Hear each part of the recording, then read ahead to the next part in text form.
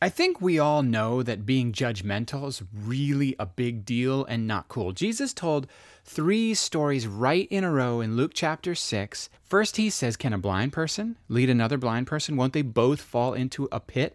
And then he says, every student that's fully trained will be just like the teacher.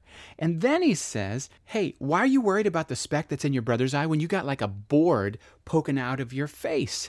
So what's the point with all 3 of these illustrations? It's this. How are you supposed to help others get their lives in order when your life is a mess? How are you supposed to deal with the complicated problems in the bigger and broader world when you can't even seem to handle the simpler problems in your own life? What's his point? The person you most need to be working on?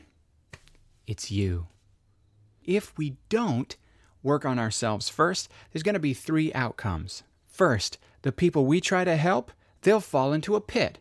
Which pit? The one we fall in. Number 2, if we don't work on ourselves first, the people we try to help, they're going to be fools. Why? Because they had a fool for a teacher. And number 3, the people that you help, they're going to leave your presence still squinting and in pain from the speck that's in their eye, but they're also going to leave with bruises all over their face from getting smacked upside the head from the plank sticking out of your face as your judgmental butt's trying to help them. It's a double whammy. But if you do what Jesus is saying here, if you work on your problems first, then the first thing you're going to realize is that your problems are actually quite a bit more significant and big than you thought. In fact, you're going to come to the conclusion like Paul did, that your problems are worse than other people's problems. He said, man, I think I'm the worst sinner that's ever lived. And what did that do for him? It caused him to say, oh my word, God loves me. God is still being patient with me. God's willing to stoop and teach me. He's willing to bear with me. He has grace for me. Good night. If I can get it, then absolutely it's for sure that somebody else can get it. If someone like me can get it,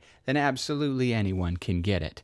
It made him humble, which makes you merciful. And then what happens when you share from that place of being someone who needs help and is learning how to find help in Jesus? Well, you're going to share to be helpful, and you're going to share from common ground as a fellow struggler who's finding grace that you need.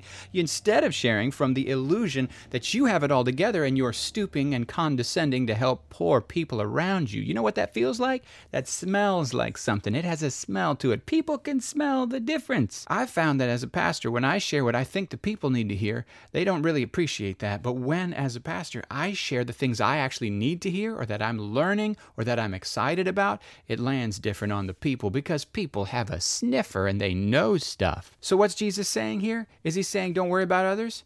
No. He's saying work on you first and work on you primarily, and then you might actually have the perspective and the attitude you need to be helpful to others.